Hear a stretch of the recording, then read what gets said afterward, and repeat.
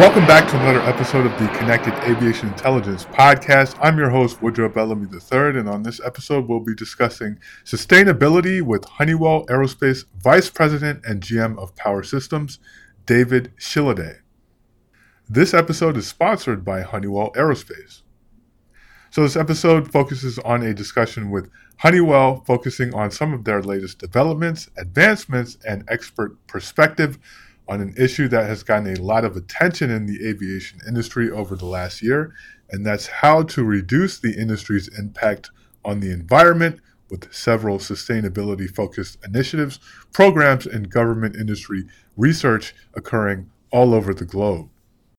Among the topics discussed with Shilliday in this episode include reducing aircraft emissions without an all-new clean sheet design aircraft, preparing aircraft to operate on enduring supplies of sustainable aviation fuel, and avoiding a long wait for new aviation technology and business elements that can meet some of the sustainability goals that the aviation industry has already outlined. So let's get into our discussion with David Shilliday, Vice President and General Manager of Power Systems for Honeywell Aerospace. So David, for those in our audience who are unaware, can you just start with an introduction, including your name, job title, and some of the primary activities your division of Honeywell Aerospace is involved in? Thanks, Woodrow. Yes, so my name's Dave Shilliday. I lead the Power Systems business for Honeywell Aerospace, which includes all of the development and investment in new products, as well as the execution on existing products across legacy auxiliary power units. So think of our long history in APUs, ram air turbines, backup power sources, generators and starter generators. And that's really our legacy franchise. In terms of future development, we're heavily focused on electric propulsion, particularly in the UAS space, as well as development of fuel cells and future backup power solutions. Well, that makes you the perfect person to talk about the topic we want to focus on for this episode then. Sustainability, yes, which is been a really big topic for the aviation industry, especially within the last year. Especially since COVID, a lot of different global initiatives have been rolled out to sort of improve the overall aviation industry's impact on the environment, with a focus, of course, on aircraft emissions. One thing that we do know, David, is that the industry can't necessarily rely on a future clean sheet aircraft to provide all of the answers that everyone is seeking on this topic. But knowing that this is the reality, when it comes to sustainability, how do we get the most out of the existing in-service fleet? Yeah, the two work streams that jump out are efficiency. How do you squeeze more out of the fleet that is with zero changes to the logistics, and then alternative fuels. And we're going to heavily rely on SAF in that discussion. But even under efficiency, you have two broad work streams. One, which is flight efficiency. Are we operating in the most efficient way to get from point A to point B? And then operational efficiency, which is, think of everything else from improving reliability, improving fuel burn on the engine systems you have, improving gate turns, improving crew planning, right? Everything that you can do to improve your carbon footprint with the fleet that is. And then under alternative fuels, as we know, the timeline for SAF to ramp up to everything aviation is asking from SAF is going to take time. And so those efficiency improvements can start today or even yesterday, and they have the added benefit of reducing demand on a very strained supply chain at a time when the industry needs that. So I think it's important that we not say industry is going to sit on their hands and wait for a future clean sheet aircraft, or the industry is going to sit on their hands and say we're waiting for enough SAF to be delivered to achieve our targets. Right. That's an interesting way of putting it. And, as kind of a follow up question to that with a focus on the current fleet, how do we adapt the current fleet to improve airline profitability and reduce emissions? Yeah, so every place that the current supply chain challenges are hitting airlines and airports' ability to meet the robust demand for travel, also typically is going to have the net effect of improving emissions as well. And so whether that's things we discussed about being more efficient in flight planning or more driving more reliability out of the systems on the aircraft, you also have the perhaps binary impact of there is an inability to meet all of the demand to travel that exists today. We've already seen airlines and airports have to back away from some of the demand because they can't staff and because the supply base is not able to do everything that they need. And so every inch that you squeeze out of your processes, you can not only take that as savings, but you can potentially unlock growth that you can't realize without such improvement. And so if you use, Schiphol Airport in Amsterdam as an example, we've seen them have to really reduce the amount of traffic through that airport because they can't staff adequately. And if you're able to go through that long list of efficiency improvements at an airport level and at an airline level, how much of that growth that Schiphol wishes they could meet could you potentially fulfill? Yeah, that's an interesting point about Schiphol there, and how many different factors have to come together to, improve efficiency. Looking again at the current fleet, how do you kind of update it to operate more efficiently in terms of flight planning, air traffic management, and overall fuel efficiency? Yeah, and there already exists a long list of tools that airframers have built, that the system OEMs have built, that airlines have built, that are constantly, looking at ways to squeeze more out of that fleet. And perhaps given all the priorities, all of the turmoil that operators have experienced over the last, 3 to 5 years, some of these haven't been a high priority. In the current environment, you can imagine that a tool that simultaneously addresses emissions, it reduces your supply chain requirements and reduces cost is going to be very popular. So there's a long list of flight efficiency tools that really look at things like weather, that look at things like route planning to ensure that you're maximizing fuel efficiency. There are maintenance planning tools that ensure that you're getting the maximum time on wing for all of your systems and components, but most heavily focused on the engine. And so that has, again, the double benefit of reducing the supply base requirements associated with repairing your engine or finding spare parts for your engine. Also has the benefit of reducing emissions that are all associated with those various activities. So all of them, these tools exist. All of them, there's a long list of projects that have not risen to the top because there were so many other challenges facing the airline operators. And I think now's the time to dust off that list. And what may have seemed like a luxury in 2019 is going to be a necessity in 2022. And, as a follow up to that, where can we advance the industry on emissions without necessarily a new aircraft? Yeah, I think of this as eating the elephant one bite at a time. It's going to require some SAF, but as we've talked about, right, SAF's not all going to show up one day um, to meet all of the industry requirements. So it's going to be some SAF. It's going to be some improvements in flight efficiency. It's going to be a long list of improvements in system reliability, a long list of improvements in operational efficiency. And so it's not as sexy as waiting for that next clean sheet aircraft, right? It's a lot of singles and doubles required to get you a percent or two of efficiency here, a percent or two of efficiency there. The good news is the majority of these benefits are going to translate to your operations even when that future aircraft comes. So they're incremental to the benefits that that future aircraft will provide.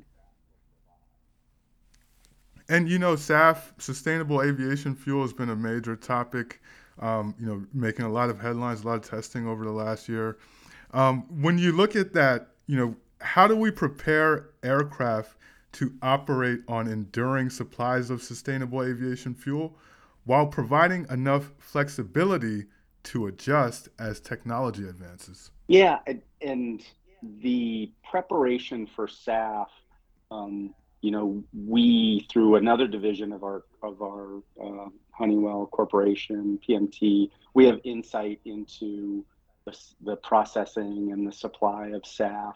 So we have some unique insight into how we think that the supply side of that equation is going to evolve. On the demand side, ensuring that our engines and APUs are ready to operate on all of the potential SAF formulations being developed is fairly straightforward. The ASTM guidance on SAF is really focused on drop-in solutions that have zero impact for either the gas turbine or the associated fuel systems. So while we're ready and waiting for any changes that might be required, the current guidance leads us to believe they will truly be drop in and require almost no changes to the aircraft, which is great news. The bigger work would be if SAF can't get to the aviation targets, and you do need to do something more dramatic in terms of alternative fuels. And just because there's so much discussion of it, we could use hydrogen as an example. And so the requirements to certify and change an aircraft to operate even some of its systems with hydrogen as a fuel is much more complicated. So we're preparing for both an outcome where SAF is able to fulfill perhaps more of the demand than industry thinks that it'll be able to meet, as well as a scenario where SAF isn't able to fulfill as much of the demand that industry has forecasted. And the reason for that is, one, we've noted how fragile the supply chain can be. And so if SAF isn't able to meet all of those requirements, what are those solutions that are going to need to be shovel ready in order to pick up the slack? Yeah, you mentioned a few different technologies there, and it's a really interesting point about hydrogen.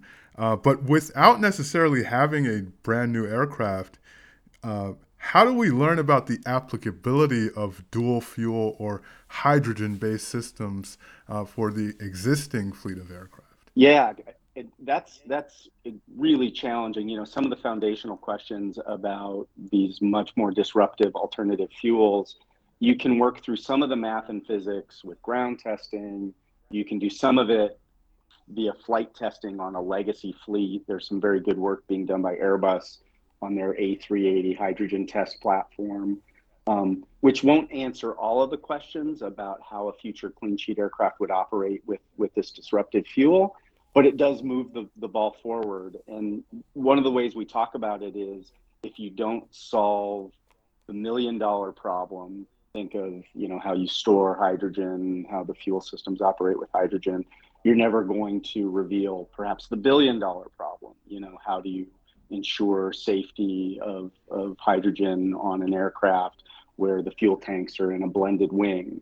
And then do you need to solve that before you can identify the $1 trillion problem of infrastructure associated with replacing all the legacy Jet A fuel delivery systems with something like hydrogen?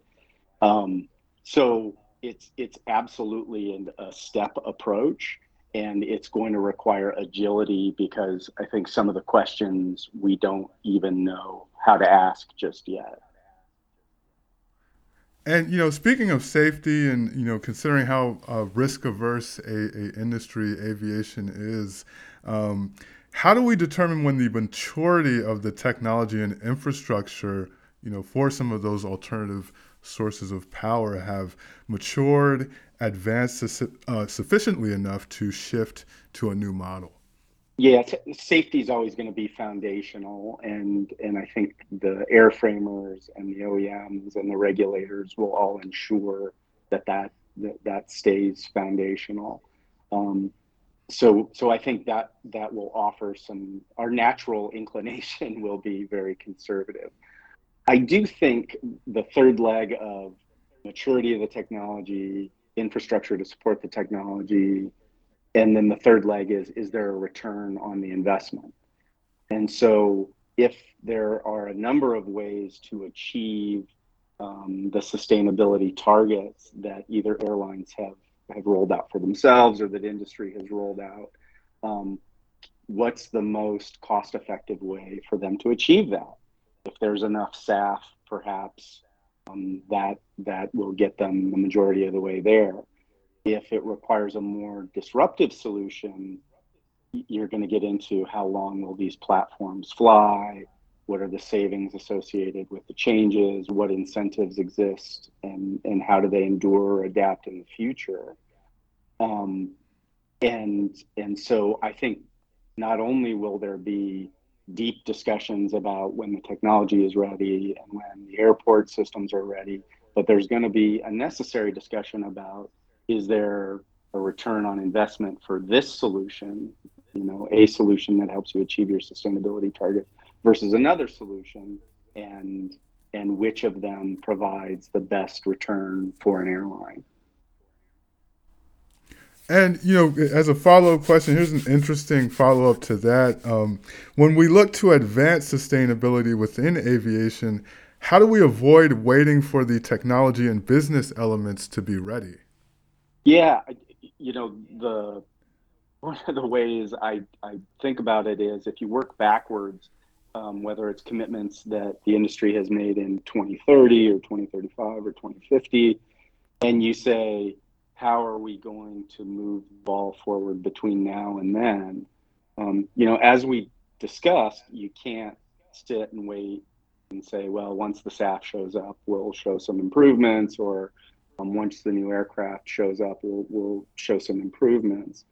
So it's going to require iteration and iteration, and some of it's not going to pan out, which nobody likes to hear, but it's going to require casting a wide net on all those things that we've talked about, right? About improving flight efficiency, about improving operational efficiency, and much more disruptive solutions that even can be adopted as an RMU to the existing fleet until that future fleet comes online. And there needs to be a recognition that those learnings will all apply. It's not wasted. Even if it doesn't materialize in the way we originally envisioned, it helps inform us about those solutions that are going to be needed in the out years. Well, David, I think you gave our audience a lot to think about on this topic. It's certainly an exciting one that we'll continue to cover on the podcast. Thanks for coming on and, educating our audience today. Hey, thank you. I appreciate the discussion.